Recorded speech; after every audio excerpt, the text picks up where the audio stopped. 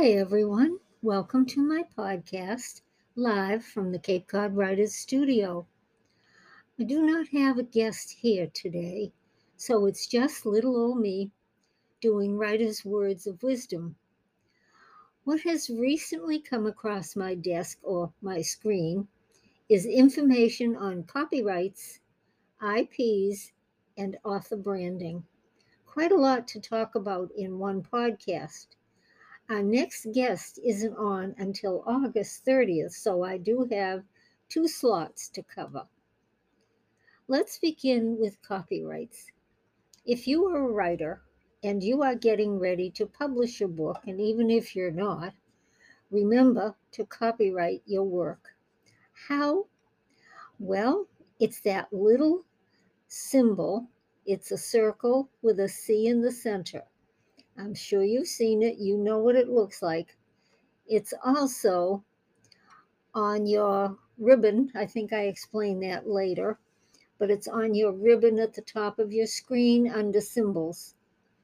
If you are an artist or any type of a creative, make certain your copyright is on your work, all of it, individually.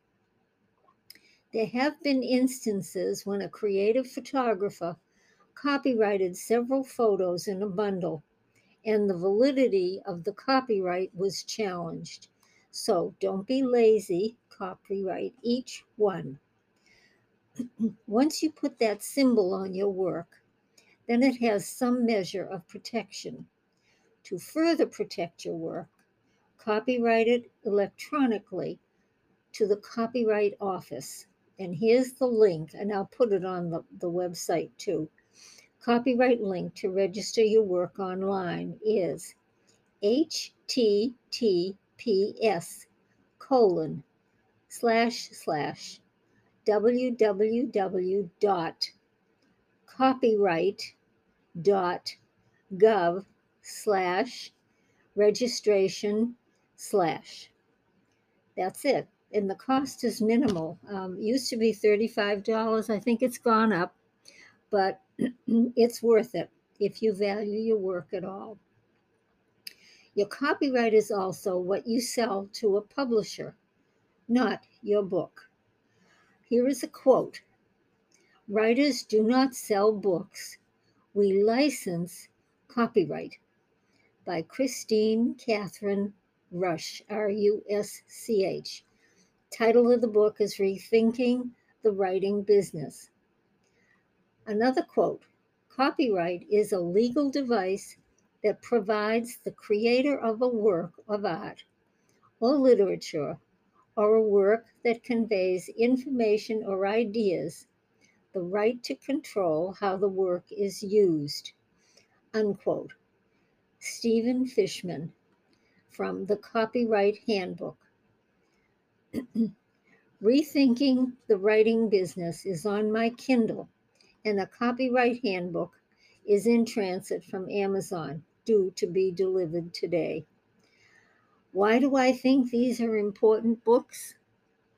If you are a writer and you have published anything, either in book form or as an article, flash fiction, or you have not copyrighted them, then think about the next one, unless you do not care about your work.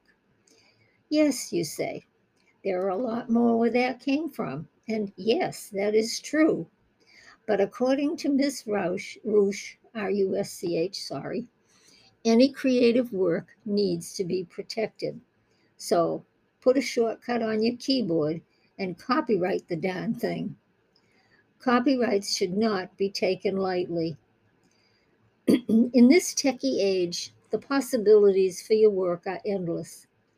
In her book, Christine Catherine Rusch talks about selling the rights, actually the copyrights, for screenplays, videos, stage plays, series, audios, and on and on and on. Another book I want to add to the mix is The Magic Bakery. Dean Wesley Smith, The Magic Bakery,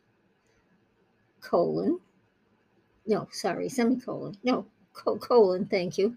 Copyright in the Modern World of Fiction Publishing. It's a WMG Writer's Guide. His concept is extremely interesting. He uses a pie as an analogy of your copyright, and you give a slice of that pie as a print book to a publisher, Amazon, and another slice of the pie to Kobo as an ebook, and Audible gets a slice of the same book as an audio copy. We are talking about licensing here, not selling books. There is a big difference. In my book, Writing as a Retail Business, I write about some of the possibilities as far as a few of the spin-offs, paperbacks, hardcovers, audiobooks, podcasts, and more. But since the last upgrade, more possibilities have evolved, too numerous to mention here. I also explain about your books being your inventory, and that is a definite way to view them. But it doesn't stop there. It isn't the book so much as the story idea and the characters that are created in that book that become your intellectual property or IP, which is a whole new category for our next podcast. Christine Catherine Rush uses the example of James Bond, one of Ian Fleming's memorable characters. He becomes a legend. And look at the spin offs from that intellectual property. Or how about Harry Potter or Star Wars? Now, don't misinterpret. Put that little copyright on everything you write. You can find it in symbols on your ribbon, on Microsoft Word, and Pages. I created a keyboard shortcut for one on my keyboard. Sorry, then I forgot what it was. Duh. Excuse me. The only exception I would allow is your to-do or grocery list, unless you created a story from that. You don't need to copyright those. Thanks for listening. I hope some of this information was helpful. See you next Tuesday. Now, the resources for this podcast are Stephen Fishman, The Copyright Handbook, Christine Catherine Rush, Rethinking the Writing Business, Dan Wesley Smith, The Magic Bakery, Copyright in the Modern World of Fiction Publishing, and Sharon D. Anderson, Writing as a Retail Business. Author's note: Christine and Dean are married according to her writings. Their website, www.wmgpublishing.com, is even more interesting. See you next week. Thanks for listening.